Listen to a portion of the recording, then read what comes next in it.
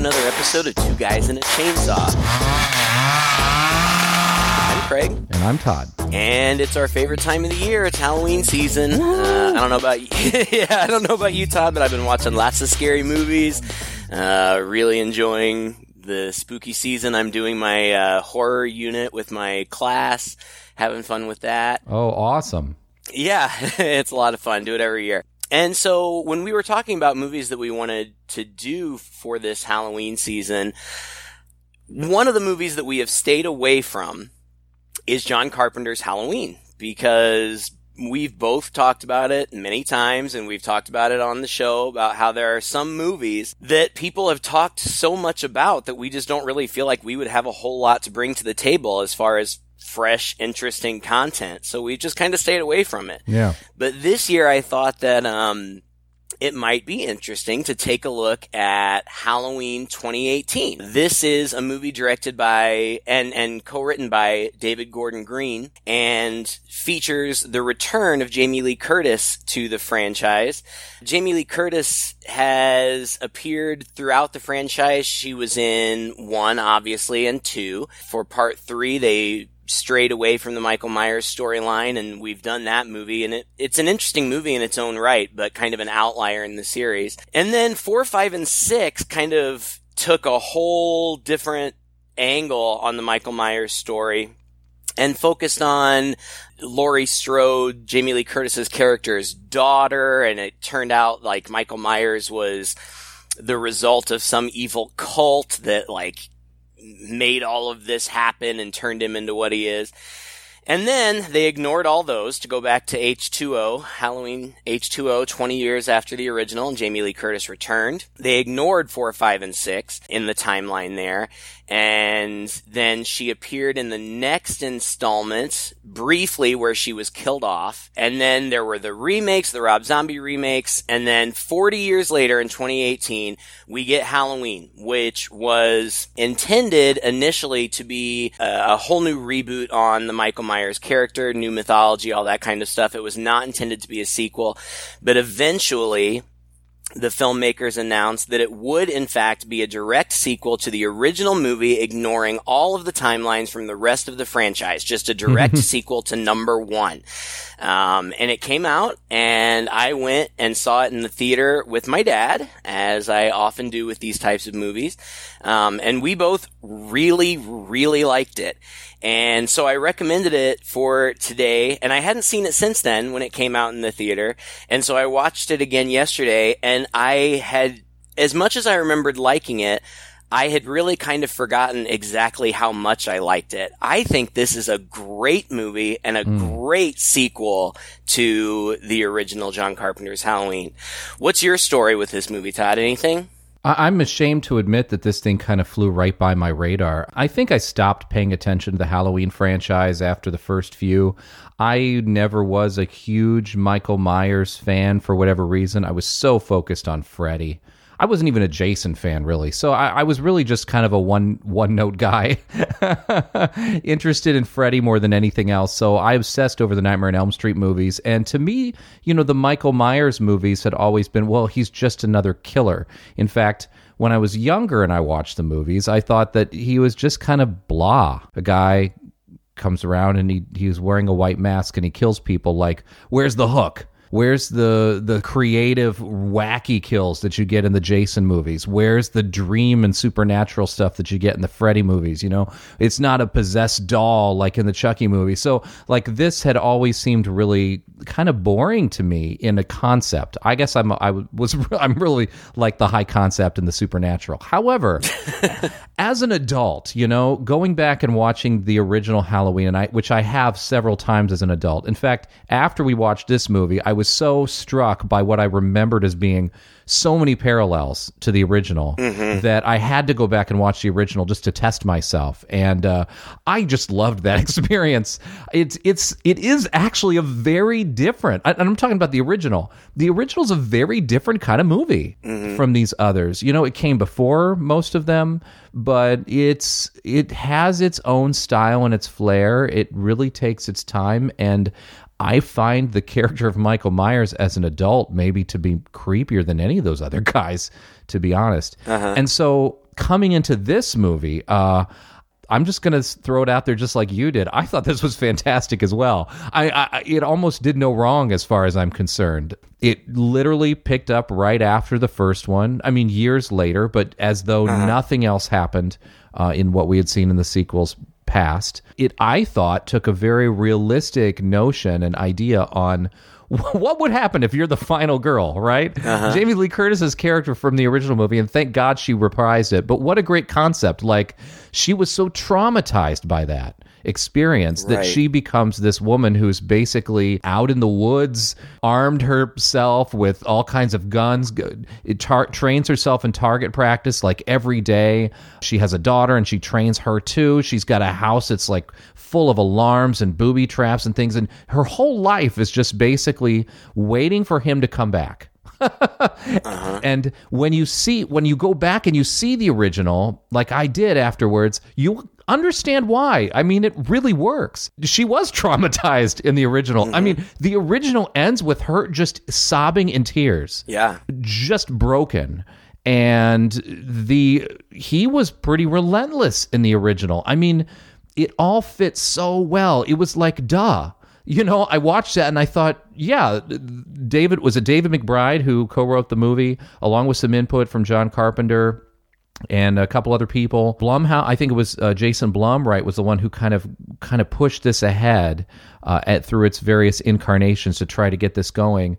And I just feel like they watched the original movie and with fresh eyes and was like, well, yeah, all right, we're going to pick up right where this left off. This woman's traumatized at the end of this movie, so here we are years later, she's still traumatized.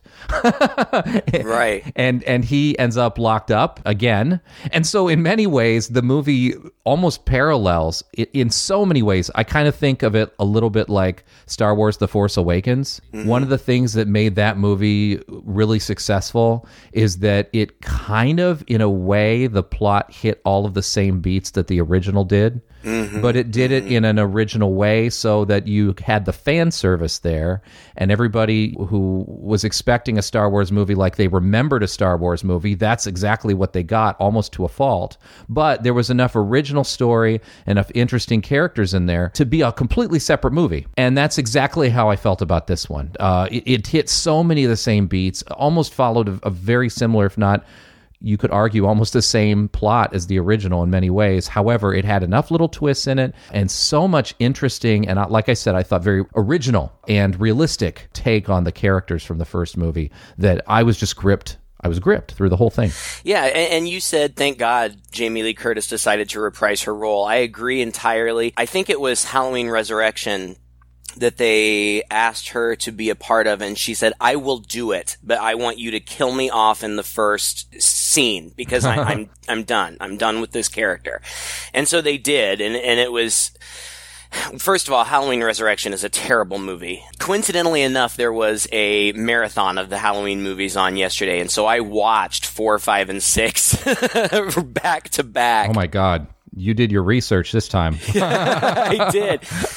And none of those movies are particularly good. I mean, there's some things going on there, but Halloween Resurrection is bad. Like, they tried to do like a Michael Myers reality show type thing, and it was so stupid. But Laurie Strode, her character, did appear in the beginning, but she was killed off, and Jamie Lee Curtis had sworn that she was not going to come back. But apparently Jake Gyllenhaal is a family friend, a close family friend, and somehow he talked her into doing it, and she did, and she came back, and she plays this role so well, I think.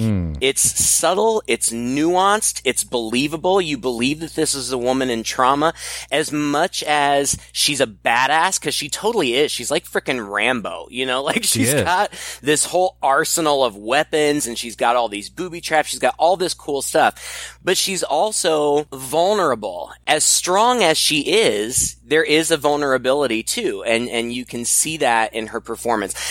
I think Jamie Lee Curtis is fantastic, period. And if I remember correctly, when we talked to Bill Oberst Jr. on the show, after we were done talking to him and we had finished the episode, we stopped recording and we continued to just kind of talk to him and pick his brain for a little bit. And he had worked with Jamie Lee Curtis in the past. And I asked him, is she as cool in person as she seems to be? And he said, she's even cooler. Like, so it's amazing that she came back, and she's great in it. The other thing that I wanted to say was you had talked about finding Michael Myers kind of boring initially. What always has fascinated me about the character of Michael Myers is that his motivation is just that he's evil. That's it. Yeah. Like, that's all anybody can figure out. Yeah, he's just evil. He's just evil incarnate. He is an almost unstoppable killing machine, and I don't know, it doesn't have that intrigue maybe that Freddy has, but there's something really dark and scary about just simply an evil force. And I think that plays in this movie really well, especially because even though we never get a full shot of him, a full face shot, we see him a lot in this movie without the mask. Before he gets it back. And he's an old man in this movie. He's supposed to be 61 years old. The character is supposed to be 61 years old. The guy who played him, who's played him before, actually he was portrayed by more than one person in this movie, but the main guy is 70 in real life. And he looks elderly. But I still believed him as a really frightening and powerful force. He was scary in this movie. He's a bit of an enigma, right? And maybe that is what I'm really latching onto now as an adult, as I'm able to just digest and absorb these movies a little bit better. The thing is, I thought they did really well in this film, like you said, is that we are constantly reminded that he's a person. Right? Part of what is so chilling about him is that he just seems like this faceless blank slate. The white mask that you don't see the eyes, there's practically no reaction. I mean, he just moves. He just moves and does his thing. Oddly enough, he can get shot or stabbed or whatever, and there is a reaction, right? It clearly hurts him, but you don't hear a shout. Right. You don't see blood. He seems almost supernatural, except, especially in this movie, you get constant reminders that he is a person. So where is his vulnerability? Like, nobody really knows, right? He seems to be able to just move in the shadows and almost effortlessly, almost as though there's an aura of protection around him. Just walk away as another character who could take him out is coming into the scene. Right. That happens several times where it just almost seems to be a matter of coincidence that people just miss him, that he's not ducking and hiding. He's just able to be there and able to not be there, able to just amble towards you. And he's still going to get you. So, yet, like you said, in the very beginning of the film, and the movie starts off with these two characters, Aaron and Dana, who are going to see him in the mental hospital. They're doing a podcast, I guess, which is very up to date, right? So lame. Aside from the fact that they're lame podcasters. Loser podcast hosts. But nobody's other podcasts are not quite as lame as ours, where they actually do like investigative research and like break stories and stuff. And that's kind of a thing, right? Where people have actually done these investigative podcasts and followed stories like journalists, and it's a great format for that. Not for the shit we do, but anyway. So that's kind of cool. And they go to visit the hospital and they meet up with Dr. Sartain, who is, he's the Loomis character. And I was like, oh my gosh, of course we're going to here's Michael in the hospital again. Here's a doctor who's obsessed with him again, who says basically the same things. Michael has been my life's obsession. I've examined every single case file written on him. I was a student of Dr. Loomis before he passed away. And then I lobbied the University of Illinois to be assigned to Michael myself. Any progress? He's been seen by over 50 clinical psychiatrists, and with each, many different opinions. Dr. Loomis was the only one to see him in the wild. and he concluded he was nothing more than pure evil. Like you said, we never see his face, but he is in this odd, extreme isolation where he's just chained to the ground in the middle of a yard, well spaced out, I should say socially distanced, Yeah. to the extreme from a number of other inmates in this huge yard with a big line drawn around him, like, here's the line to where he, the chain stops him. And they're trying to talk to him. I mean, again, he said the guy has not talked in 61 years. Another thing that's spooky about this guy, right? He doesn't quip. He doesn't say a word. Mm-hmm. And they just approach him from behind. And again, it's like, oh, you can kind of see the tip of his nose. You can kind of see the side of his face, but we're never going to get that full on. And this reporter, Aaron, has this mask in his bag that he got. And he holds it out and says, Michael, look at the mask. Like, look at the mask. They're trying to incite him. Mm-hmm. And then it cuts to the credits. He barely kind of glances, not even over his shoulder, just to the side a little bit. But then it's weird, and I'm not really sure what to make of this, but all of the other patients and the guard dog start to freak out, almost as though Michael is... I don't know how to say it without it sounding super cheesy. It doesn't come off as super cheesy in the movie, but almost as though the excitement or something that Michael feels at being close to the mask, the other patients can sense it, and it agitates them, and they all start to freak out. And it doesn't make a lot of logical sense, but it makes for a very exciting, intense opening scene. And then, like you said, you do get the traditional credits, which is another thing that I love about this movie. There are so many throwbacks. The font and color of the credits is exactly the same as the first movie. It's the original score with just a few tweaks and modernizations, the same imagery of, the camera coming in on a jack-o'-lantern, but in this case, the jack-o'-lantern is rotted, but then it comes D-rots. back. D-rots slowly. The zombie jack-o'-lantern.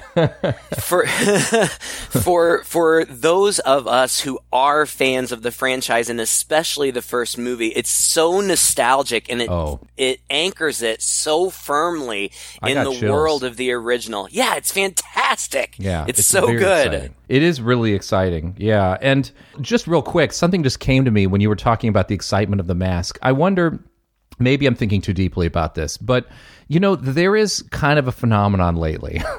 Maybe you've heard of it, of people being nasty online. Yeah. One thing that seems to be a problem nowadays is that people are able to mask themselves so well.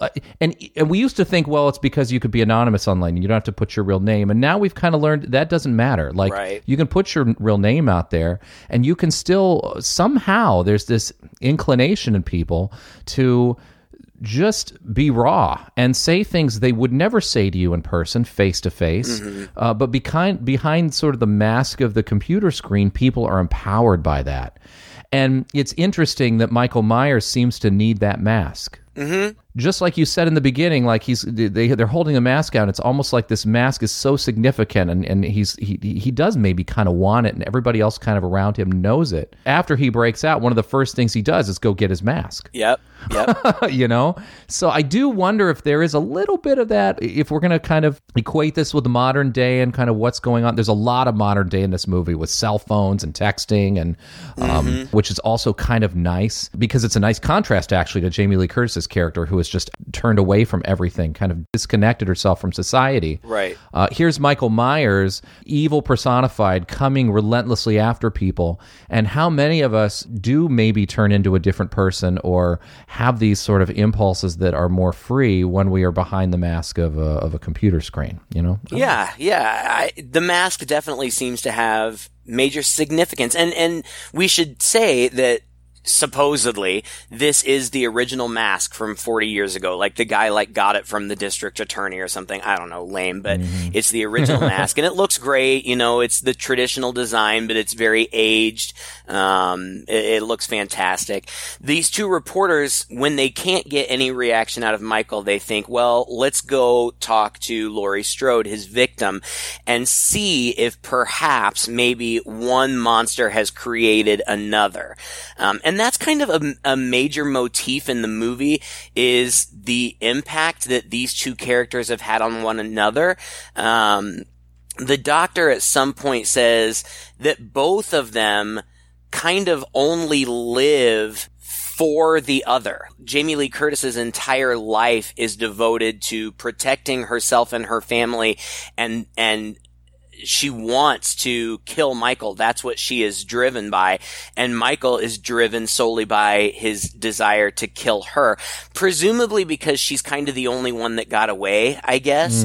I guess. The movie does remove the whole plot line of them being brother and sister, which was introduced in part 2, which I think was smart. I mean, I think it was smart to just completely divorce itself from all of the mythology established from part 2 on. It's just unnecessary to have that relationship. It didn't bother me in the original franchise, but I think it's fine that they left it alone here. Wasn't it her brother who, like, cold-blooded mutilated all those teenagers? No.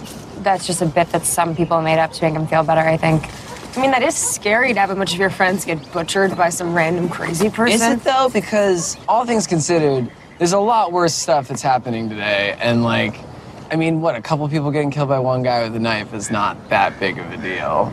But they go to her house, and like you said, it's like Fort Knox, and she only opens the gate when they offer her money. They offer her $3,000, and they go in, and Dana's kind of interviewing her and saying, we wanted to talk to you to see, to hear more of your story. She says, we've done this before. We've talked about cold cases and other crimes, and we've been able to unearth new insights. And Laurie just looks at her and says, there's nothing to learn. There are no new insights. They bait her a little bit. They talk about her history. They say that she had 2 failed marriages, that she has a rocky relationship with her daughter and her granddaughter.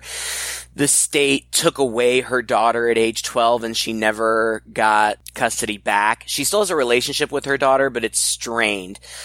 And they want her to try to talk to Michael, to try to get him to talk. They're so naive. Yeah, it's stupid. I mean, it's really stupid. I mean, sure, it would be great for their podcast, like that'd be fantastic if they could really get it to happen, but it also completely ignores her safety and sanity, and it's exploitive.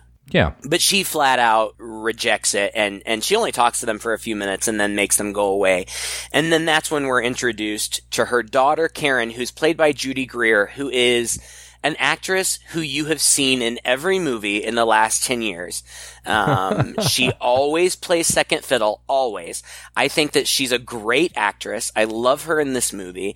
And she has a daughter, Allison, played by a newcomer, Andy Matichek. The role of Allison was kind of a lot of young up-and-coming actresses were vying for this role, but they decided to go with a relative unknown, as they had with Jamie Lee Curtis in the original. And Allison kind of takes on Jamie Lee Curtis's role from the first movie. She's the young teenage girl. There are so many parallels, like you said, like after a little bit of interaction with the family, Allison leaves with her friends and they're walking to school down the street in Haddonfield, in suburbia, with all of the Halloween decorations out. I mean, it's all but identical to the scene of Laurie walking with her friends in the early scenes of the movie. And then later you see Allison at school in a classroom, and she turns and looks out the window, and her grandmother, Jamie Lee Curtis, is standing there just as Michael Myers was standing there when Jamie Lee Curtis was looking out that same window 40 years ago. And it's fan service, but it works. Like, yeah. It doesn't feel cheesy or corny. It feels like homage, and it's exciting and fun. Well, and it serves the theme, too, that there's a part of each that is the other, right? I mean, the monster has perhaps created the monster. So Jamie Lee Curtis is like Michael Myers in a way, in that she's creeping out there, that she's a little obsessive, can't get past this one note, that she has now. So, I mean, yeah, just kind of putting her in the place of him visually hits that home. One thing that struck me, especially as I went back and watched the original, talking about how this franchise is, or at least the first movie or so, was really quite unique, and that is how much of suburbia we really get. Mm-hmm. I mean, don't get me wrong, Nightmare on Elm Street takes place in suburbia too. However, these streets are just kind of the quiet, empty, suburban streets outside any town. You know, it's just, I mean, like where you and I, Craig, spent a lot of time. Yeah, small town USA, that's it. And as you watch it and you realize you're watching a horror movie, you realize how creepy this could in fact be, because if you travel around to Europe and to a lot of other countries, this same sort of town or this same sort of streets would be filled with people. Like, people would be out in the yard, people would be using the sidewalks. Mm-hmm. And here, it's quite empty. And it is in the first movie, and it is in this as well. Like, of course, they're walking home from school, or they're walking to school because school happens to be nearby,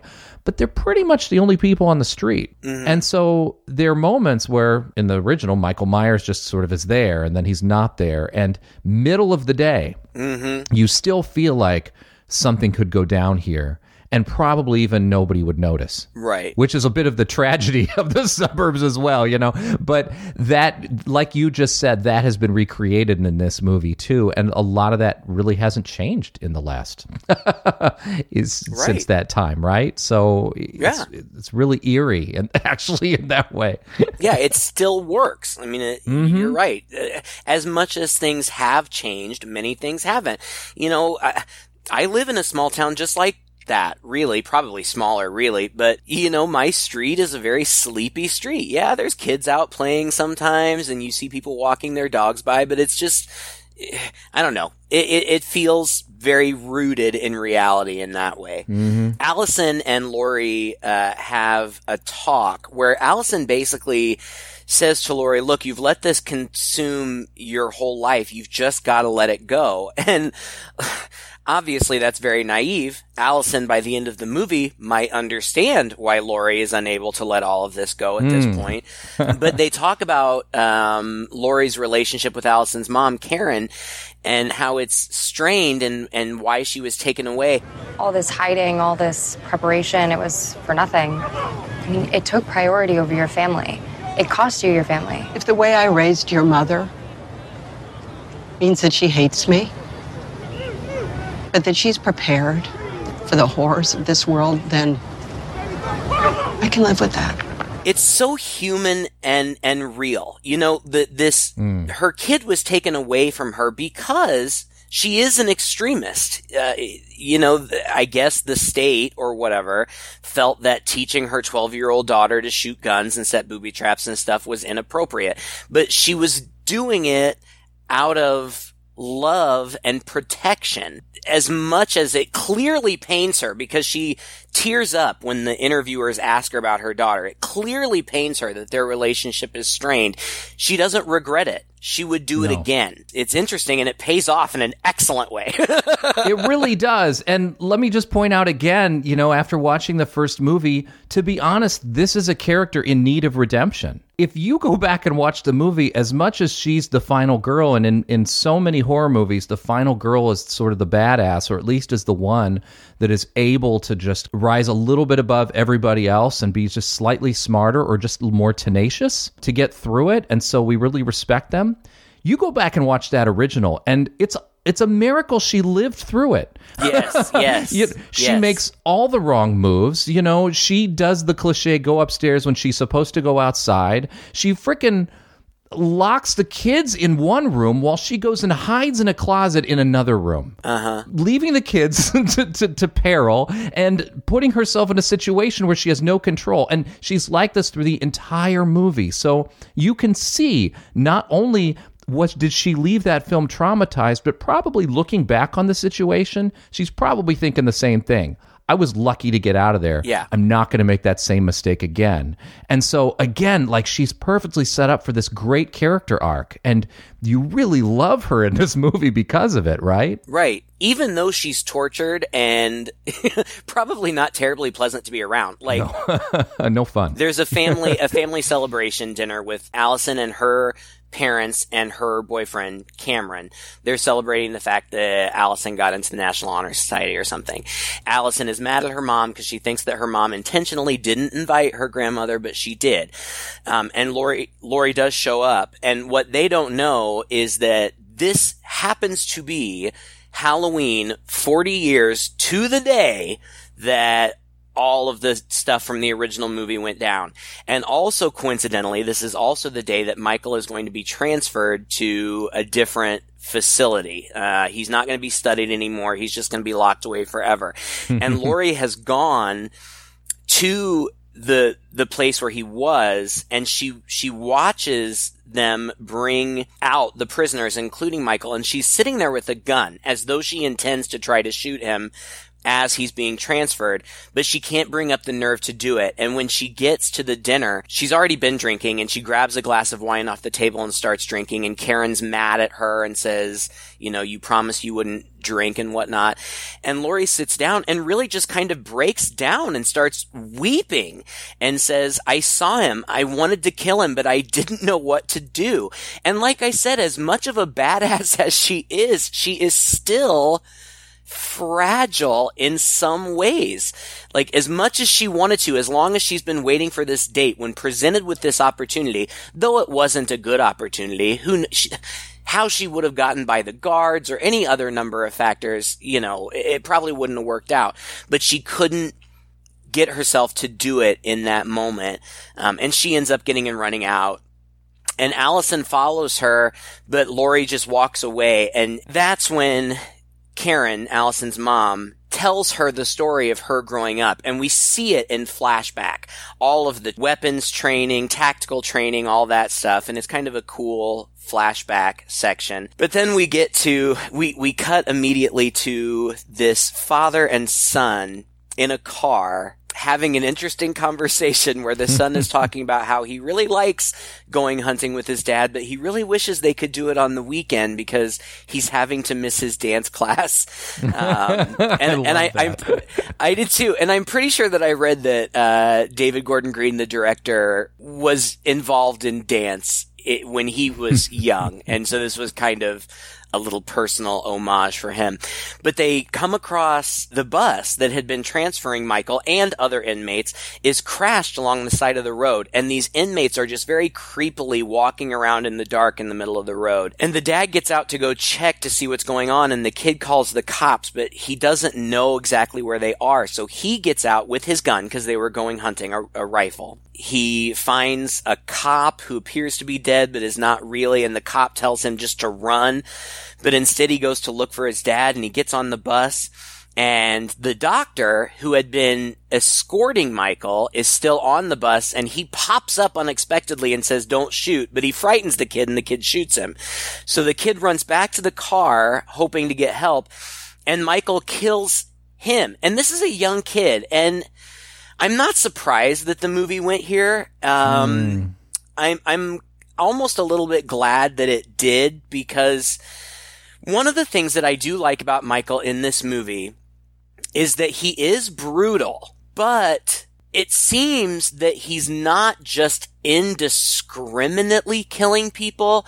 He's just kind of killing the people that are in the way. You know, like there was one scene, there was one kill that I really didn't understand. We'll get there in a second, but for the most part, it's just kind of people who get in his way to getting to Laurie. And the other thing that I like about this movie is that the kills are brutal and very violent and graphic sometimes, but also economical. Rob Zombie's remakes are very interesting in their own right, and I liked them when they came out. But comparing them to this movie, the Michael and Rob Zombie's movies it's almost as though he takes pleasure in killing people, and the kill scenes are so drawn out. Like, he beats poor Danielle Harris to within an inch of her life over a long period of time. I mean, it's just masochistic. It's horrible.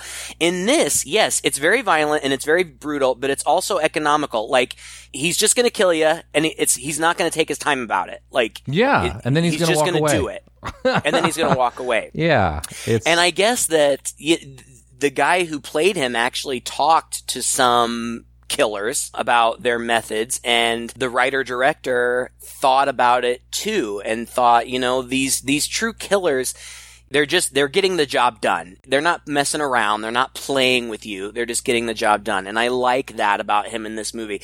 So he kills this kid, but it's quick. And then he's got a car. And like you said, that's when he goes to get his mask. So we get back to Aaron and Dana, the two reporters, and they, with the mask in the trunk of their car, pull into a gas station. Now, I kind of expected us to see Aaron and Dana for more of the movie. I thought they might be getting in the way. I thought they might be egging things on. I thought the movie was going to take a little bit of that turn. But actually, no, Michael just goes and kills them and takes the mask. There is a terrifying scene in the bathroom of this rest stop where Dana has gone in there to use the toilet. And as she's in there, she sees these feet come in, and he goes and opens one stall, opens the next stall, opens the next, finally gets to her. I don't remember exactly how it all went down, but I just remember being extremely uncomfortable. She does put up quite a fight. She's on the floor. He's pulling her out. But yeah, this is probably, if I'm not mistaken, might be the most brutal kill scene in the movie. Well, yeah, I mean, it is one. Aaron intervenes as she's being attacked, and Michael brutally kills him by smashing his head against every hard surface in the bathroom. The whole bathroom. Yeah, and then once he is incapacitated, but not yet dead, so he gets to see Dana be murdered also. He gets a hold of her and he picks her up by the neck and snaps her neck. And this happens several times when Michael is strangling somebody. He's strangling them for a few seconds, but then their neck breaks and they're just dead. And I felt like that was realistic too. If somebody's holding you up by your neck and you're struggling, chances are your neck might break Yeah, before you succumb to suffocation. But yeah, that's brutal. But then he gets the mask, and we use the word iconic so much, I feel like we overuse it, but it feels iconic when he reaches into their car and pulls out the mask and puts it on in broad daylight with tons of people around. And not only has he killed those two, but he also killed everybody else in the all of the employees in the gas station. Oh, and that's how Michael kind of signaled to her that she was next, as he dropped some bloody teeth right down on the ground, right under the stall there. Right, because he had ripped a guy's jaw completely out and apparently ripped his teeth out too. Yeah. It's on the news that he's escaped, and Lori hears it. We see that she has a secret basement under her kitchen island, which is important later. Lori goes and warns Karen. She scares Karen in her own home. She says, look, he's out. We have to find him. We have to kill him. Karen and her husband, who's a nice guy. I never wrote his name down, but he's, this nice kind of funny dad or whatever. But they kick her out. And so she goes to the crime scene where we're introduced to Captain Hawkins, who was one of the officers in the original film, and the actor reprises his role. And Hawkins sees her there, and Hawkins knows, because he's dealt with Michael before, how serious this is. But then we get trick-or-treaters, and I love it. It's nighttime, there's trick-or-treaters. 3 of them are wearing the Silver Shamrock masks from Part 3. Oh, that was so cool to see that go right by. But it was unmistakable. Yeah. There's also an homage to Part 2. One of the little kids is dressed as a kid from the 80s holding a big boombox up to his ears, and Michael bumps into him, as he did with somebody holding a big boombox up to his head in Part 2. Even though they ignored all of the backstory, there are homages to every movie in the franchise, and you can read about them on IMDb. But like I said, he's just out there amongst everybody, and he goes into just casually, he just walks through this town. That's what casually. I'm saying. Well, and the shot is great because it's one of these geek shots where it's all one take. It's one very, very long take following him around, and it's so cool to see that because, Well, of course it's Halloween, so a guy walking around with a big mask on, even with a knife in his hand, isn't going to, raise too many waves. Right. But just to kind of like for a moment, just be in his head and see his modus operandi, where he just goes down the street, looks at the trick-or-treaters, bumps into one, turns down, walks into the shed, picks up a hammer, casually walks into this house where there's a woman in the kitchen, and then just walks into the kitchen, and we don't see it, which I actually really liked, but she kind of goes off frame for a second, and he follows her there, and he just, you can hear it, and your imagination's probably worse, beats her to death with a hammer, and then the camera goes in, we see the aftermath, and we follow him with the hammer, he goes out, he goes to a different house. I mean, it's really cool, actually, for a moment in this movie to be with him again, kind of like we were with him in the beginning of the first movie, right? The opening scene. Right. Well, after he kills that woman and gets her big knife, by the way, everybody in this town has enormous kitchen knives. I don't know if they're like butchering hogs. They have giant onions. That's what it is. After he kills that woman and he gets the knife, he walks through the house and you hear a baby crying. And he walks up to the bassinet, kind of, but then he just turns and walks away and he doesn't kill the baby. And I remember when the movie came out that was kind of a point of discussion for fans. Like, why didn't he? If he's just pure evil, why wouldn't he kill the baby? But I think, for me, it makes sense because there's no reason to. He doesn't need to. Like I said before, it's kind of like he's just killing the people who are in his way. And the baby's not in his way. True. So he just walks away and leaves it. But that leads to the next kill where he walks up to this lady's house and she's on the phone and she's talking to somebody named Sally. And she's like, oh my gosh, I didn't hear. Well, I'll make sure to keep my doors locked. So somebody has called her about Michael escaping. But I don't know who this woman is supposed to be, and he kills her, and this is the only kill that I didn't understand his motivation for, because as far as I could tell, she wasn't in the way, and he didn't get anything from her. Yeah. So I don't know if that character was supposed to be somebody that I should know who she is. I felt like they were hitting us over the head with her keep saying, oh yes, Sally, I'll be very careful, Sally. Like, I felt like there was supposed to be some connection there. Was it another homage to one of the other movies? If so, I didn't read about it. I don't know. It doesn't matter. Then we go to the Halloween dance where Allison and Cameron are dressed as Bonnie and Clyde, but like gender swapped. It's kind of cute. And there's silly high school business with them. She gets a phone call from her friend Vicky, who is babysitting, which is, classic callback to the original. But she's babysitting this kid named Julian, this little boy, and he is so funny. Like, yeah, he is a smart ass little kid. He is hilarious. I heard you telling your friends to come over here and you're going to smoke some weed. No. That Alakazam? Julian, I'm talking about like a magic trick, like abracadabra. I know you're talking about smoking weed. Don't lie to me. That's against the rules. I'm telling my mom. Well, I'm going to tell your mom about your browser history. You better not. You can get me in trouble, I can get you in trouble.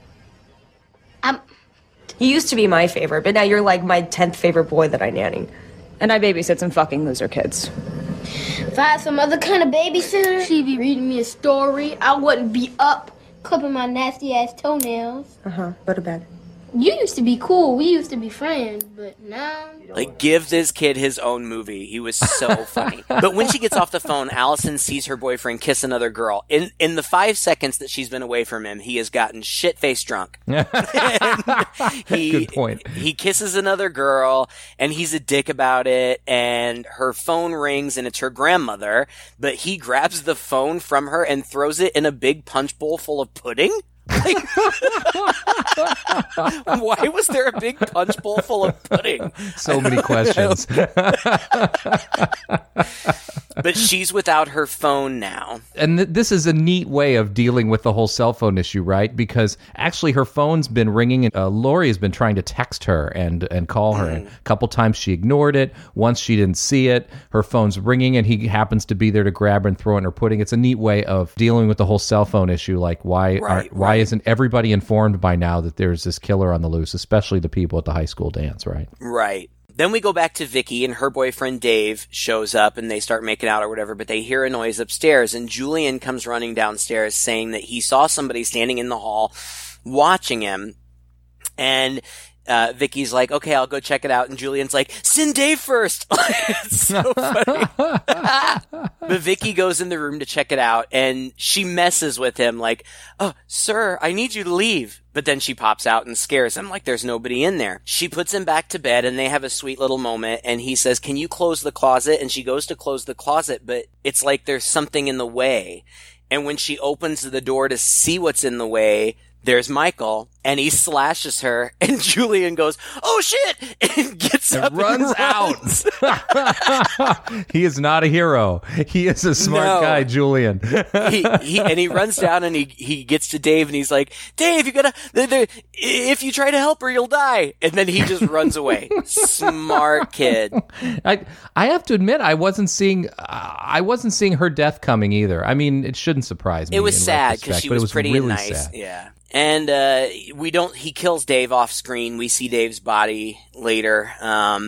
But there's a call, I guess probably Julian ran to a neighbor's or something. And so there's a call for a domestic disturbance, and both Hawkins and Lori hear it because Lori has a police scanner in her car, and she's been driving around looking for Michael too. So they both show up there. Hawkins goes inside and finds Vicky's body draped in a sheet, a ghost sheet. Lori sees Michael in one of the bedroom windows, and it appears that he sees her too. And she aims her gun and fires, and it looks like she hits him in the head, but as it turns out, what she had seen was really just a reflection in the mirror. So Hawkins is pursuing from inside, Lori's pursuing from outside. Michael comes out, and like you said, is just kind of ambling along, not running or anything. And Lori gets a shot and shoots him. Gets him, I think, in the shoulder. But then somehow he disappears. This is the thing I don't understand about this character. I guess it's part of the enigma, but I haven't seen all the sequels, Craig. I think I've seen the first two, but this guy can just get shot. He can get stabbed, all this stuff, fall from a window, and then he's gone. What's the deal? Well, are we supposed to think he's supernatural in a way, or is that just supposed to be ambiguous? 4, 5, and 6 set it up that he was supernatural, but the earlier ones did not. He's just a guy, and I think it's just because he's such a big guy and because he's crazy that these injuries, he is injured. And later, Lori shoots off some of his fingers, and they're gone, and he's bleeding and in pain. I think he's just supposed to be very strong. It's not particularly realistic. But I don't think that he's supposed to be supernatural. I think he's just supposed to be a guy. But he gets away again, and Spartane, the doctor, shows up on scene, and Hawkins introduces him to her, and she says, oh, so you're the new Loomis, which is what the audience is saying too. She says what we're all thinking. It's hilarious. And she tells him, I pray every night that he would escape. And Hawkins, I think, says, why would you do that? And she says, so I can kill him. And she turns and walks away. Allison is walking.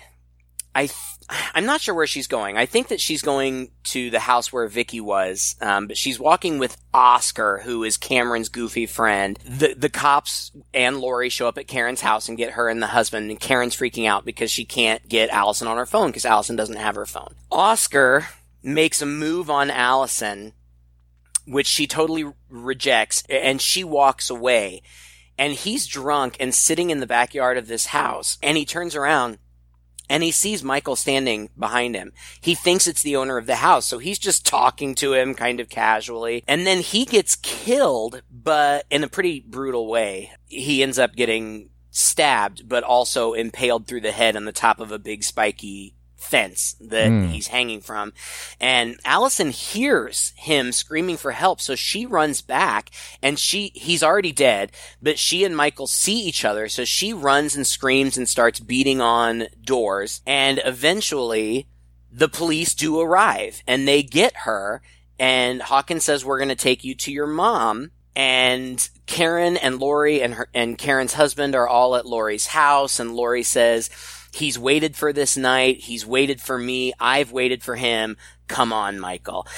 And then this next scene, Hawkins and Sartain are in the front of the police car, and Allison is in the back, and they tell Allison to keep an eye out because all of this has happened very soon. They say he can't be far. He's got to be around.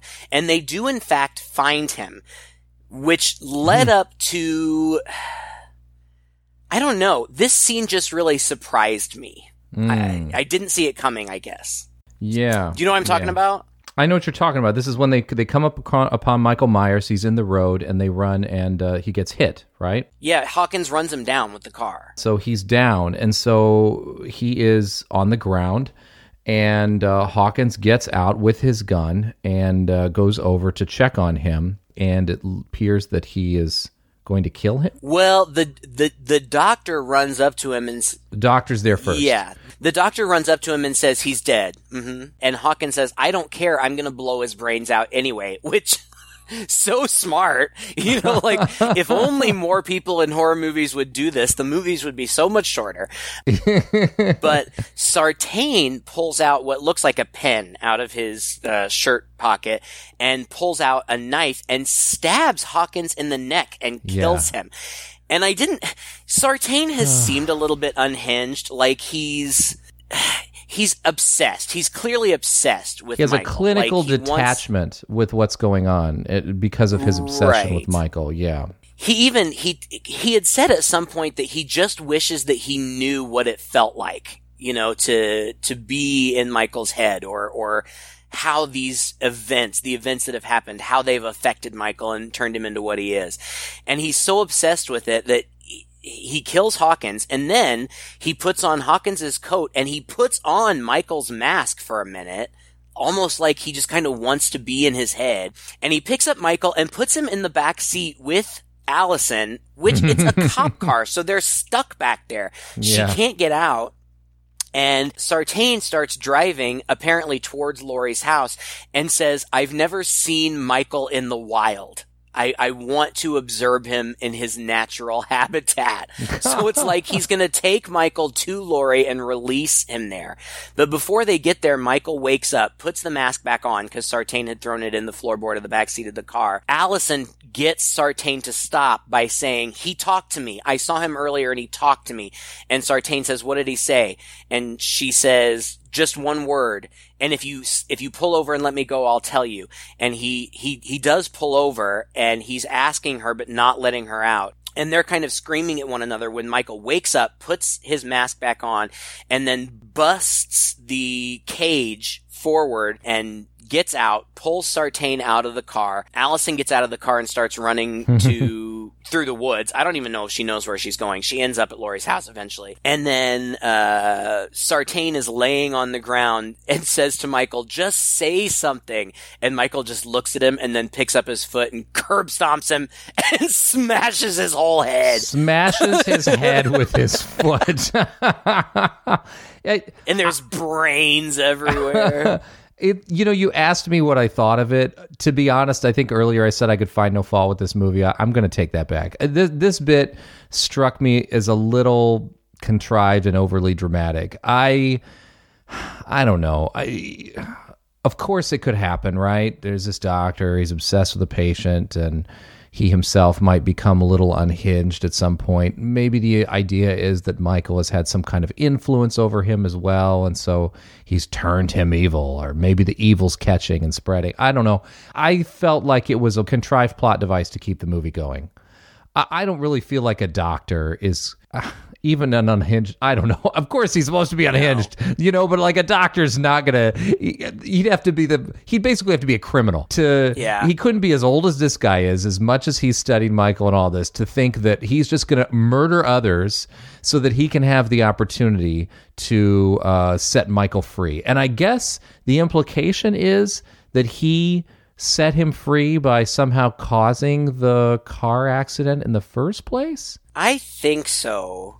There's nothing. But I'm not sure. There's never anything clear about it, but I mean, he is, oddly enough, the only one alive in that van, and you do kind of wonder why everybody else is dead and he seems to be alive and kicking. So, yeah, I wasn't a huge fan of this twist, and as soon as he died, I forgot about it, and because it gets us to where we need to be anyway, right? Which is the big face-off between Michael and Laurie, which is what we're all going for. Yeah, I thought it was kind of stupid too, but to be fair throughout the franchise, Dr. Loomis did some pretty questionable things too.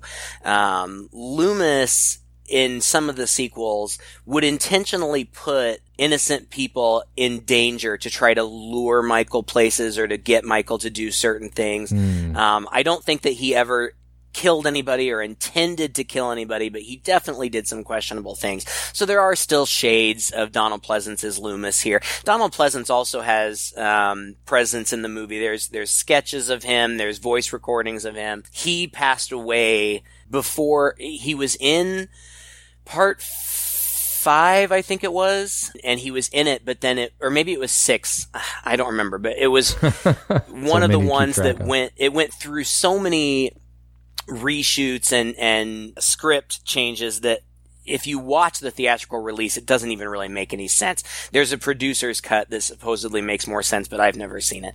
Anyway, you're right. Getting to the good part, the big showdown. The cops saw some of this, like all of this happened just down the street from Laurie's house, and there were 2 guards posted there, and they saw kind of something going on, but they weren't sure what it was.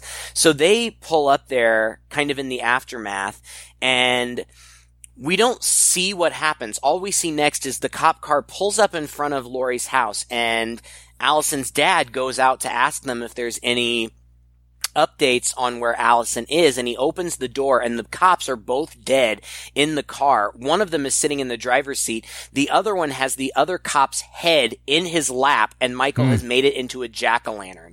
He's hollowed it out and put some kind of light inside it so that it's a human head jack-o'-lantern. He clearly he had some time on his hands. He's a more creative person than we've ever given him credit for. So he wanted to set up a nice little scene, and then I knew this was coming. It still makes me kind of sad. The dad gets killed. Michael strangles him for a while and then breaks his neck. I figured it was going to happen. It made me sad because I felt bad for Karen and Allison, but I think that it's also in keeping because, like I said, now Karen and Allison maybe will understand why Laurie is the way that she has been. They'll appreciate her more. Right. You should learn to appreciate your grandmother more. It'll bring them. Maybe this'll do It'll bring them closer together. Michael then, Laurie is standing by the front door, like waiting for Michael to arrive, and he busts his arms through the glass of the door and gets a hold of her head and her throat, and they struggle for a while, and it really looks like he's going to get the better of her. It does. But she's got a rifle, and they struggle with it for a while, and then she's able to fire it, and it blows off like 3 of the fingers on one of his hands, and she's able to get away. So she turns on all of her floodlights, and she and Karen go down into that secret basement. Michael is in the house. Laurie shoots up through the floorboards, and it sounds like she got him. So she says, I have to finish this. And she goes up, and she goes looking for him all over the house. And she thinks that he's in the closet, much like she had hid in the closet. But he's not, and she is like sealing off rooms one by one. Like she's got like these amazing metal like rolling trap doors that come down and lock. It's smart. Yeah. She ends up in the dummy room. Like she's got a shooting range on her house where she does target practice with dummies, and apparently she stores them in one of the rooms in her house. And it's really creepy. And he ends up jumping out at her, and they struggle. I think she gets stabbed a little bit. And then he throws her out the window, just as he was thrown out the window in the first movie. And it's a total throwback. Yeah. He looks, and she's there. Then Allison comes in the house, and he hears that, so he looks away. And when he looks back, she's gone. Karen hears Allison, so she gets her down in the basement with her. And then Michael he heard them, I guess. And so he is messing with the island, and eventually he rips it off. And this is my favorite part of the movie. Karen is down there, and she looks at the arsenal of her mom's guns, and she grabs one that has her initials carved into it. So obviously this was her gun from when she was a child. And she's standing there, and she pushes Allison off to the side, and when Michael throws away the island, she screams for her mom and she's crying and she's saying, Mom, I need you help. I can't do it. I'm sorry. I can't do it. And she's crying and she's so distraught. And then Michael steps into the stairwell and immediately her entire demeanor changes. She gets very serious and she just goes, gotcha. And she shoots him. And I don't remember, I think she got him in maybe the shoulder, or maybe she grazed his head. I don't remember. But that was one of my favorite fake out scenes in any movie ever. And I thought Judy Greer played it so great. And it was so satisfying that, it was. You know, she hit it. She lured him into range by playing vulnerable. And as it turns out, she's not vulnerable because her mother prepared her. And I love it. It was great. And it faked me out too. Yeah, me too. It was great. He falls into the basement. I think that he grabs out at her again. And Laurie's there. Laurie stabs him from behind, which causes him to fall into the basement. That's it. He gets knocked in there. Grabs Karen's leg. Yes, and tries to pull her back down. But Allison grabs the big kitchen knife and slashes at him, slashes his hand, and he lets go, and they pull Karen out, and Laurie hits a button, and these huge, like, swords or spikes shoot across the entrance. And Karen says to Allison, I know you thought that was a cage, because Laurie had said something similar to Karen earlier. I know you thought that this was my cage. And then when they had been down there, Allison was freaking out saying, we're trapped in a cage. And then Karen says, it's not a cage, it's a trap.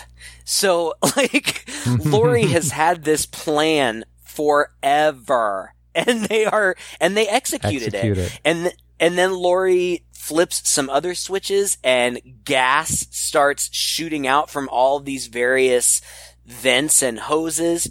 She lights a flare and throws it down in the basement. The gas ignites, and Michael just stands there and looks up at them as the flames surround him. And it's just such a cool character thing. Like, we talked about how he's pretty much unfazed, you know, when he gets shot or when he gets injured. And in this part, when he's in imminent peril, it's almost as though he's still unfazed. There's nothing he can do. He's trapped down there, and he just stands there and looks at them. And they run out, and Allison flags down a truck, and the last scene that we see is them in the bed of the truck, the 3 Strode women, all of them having had to face up against Michael at this point, just sitting, you know, quietly in the back of the truck as it drives away, and that's the end. And the trailer for the next one, Halloween Kills, is out. And it looks like it picks up exactly where it leaves off here. You see them in the back of the truck, and then you see a fire truck fly by, and you hear Laurie scream, "No, let him burn! Let him burn!" Oh. And that's kind of all you see. That's kind of all you see in the trailer. But John Carpenter, when this movie came out, said definitively this is going to be the last Michael Myers Halloween movie, even though the filmmakers were contractually obligated to option a sequel. Initially, they had planned to shoot 2 movies back to back, but they said, you know what, let's take it slow. Let's do this first one and learn from it, and then see if we want to move forward. Well, by the time it was finished, the sequel was already greenlit, and they greenlit 2 additional sequels. So Halloween Kills has already filmed. It's complete. I don't think it's going to come out until 2021 sometime because of the pandemic, but it's done. And they still plan to do Halloween Ends, which I really hope they get to do. It makes me a little nervous. Jamie Lee Curtis is not a spring chicken. Yeah. I think that she's in perfect health, but, you know, you never know. So I hope they get to finish it out because I so enjoyed this movie. I'm looking forward to the next one. I just feel like they really kind of caught lightning in a bottle with this. Yeah. It just turned out so well. I'm totally with you on that. I feel like, except for that little bit in there, really the rest of the movie, I was like, yeah. I was really into it. And it really gave me a new appreciation for the character. I thought it really rounded out Laurie's character very well. And it made me so interested to see what these next 2 generation of women are going to be facing in these, knowing that there are 2 more movies coming. I thought it was great they all got a stab in or a gunshot in at him at the end. You know, it was very apropos. And so, it'll be interesting to see where it goes. I think I'm becoming a new fan of the franchise simply because of this film. I saw Rob Zombie's Halloween, and it got tiresome. I felt like it went on really long and was just violence for the sake of violence. And after a while, I was just kind of bored. So this does, I think, exactly what it set out to do and put a proper sequel onto the original that extends the story in a way that's going to be a little more sophisticated, you know, going forward, and really interesting. The kind of thing you can only do, you know, what is it, 40 years later? 40 years later. Oh, God. You're right. Hopefully everyone's going to stay alive. I have no idea. To finish it out. At this point, I don't even know how many Halloween movies there are. I think 10, 11, 12, something like that. It's crazy. Yeah. But yeah, and Jamie Lee Curtis said that she thinks that this movie lives up to the original, and I agree with her. Me too. So anyway, I'm glad we did it. I'm glad we talked about it, and I think it's perfect for the Halloween season. Totally puts me in the Halloween spirit. So happy Halloween, loyal listeners. We thank you for sticking with us for all these years, and I don't think we have any plans of slowing down anytime soon. So thank you for listening to this episode. If you enjoyed it and you haven't already listened to our back episodes, there's a whole catalog of back episodes that you can access. You can find us pretty much anywhere you can find podcasts. We're on Google Podcasts. We're on iTunes, Stitcher, all over the place. You can Google us, Two Guys in a Chainsaw Podcast. You can find our webpage and our Facebook page where we have a lot of fun interacting with you. You can leave us a post on the page, or you can PM us, and we do everything that we can to get back to everybody. And if you have any requests, we will certainly add them to the list. Until next time, I'm Craig. And I'm Todd. With Two Guys in a Chainsaw.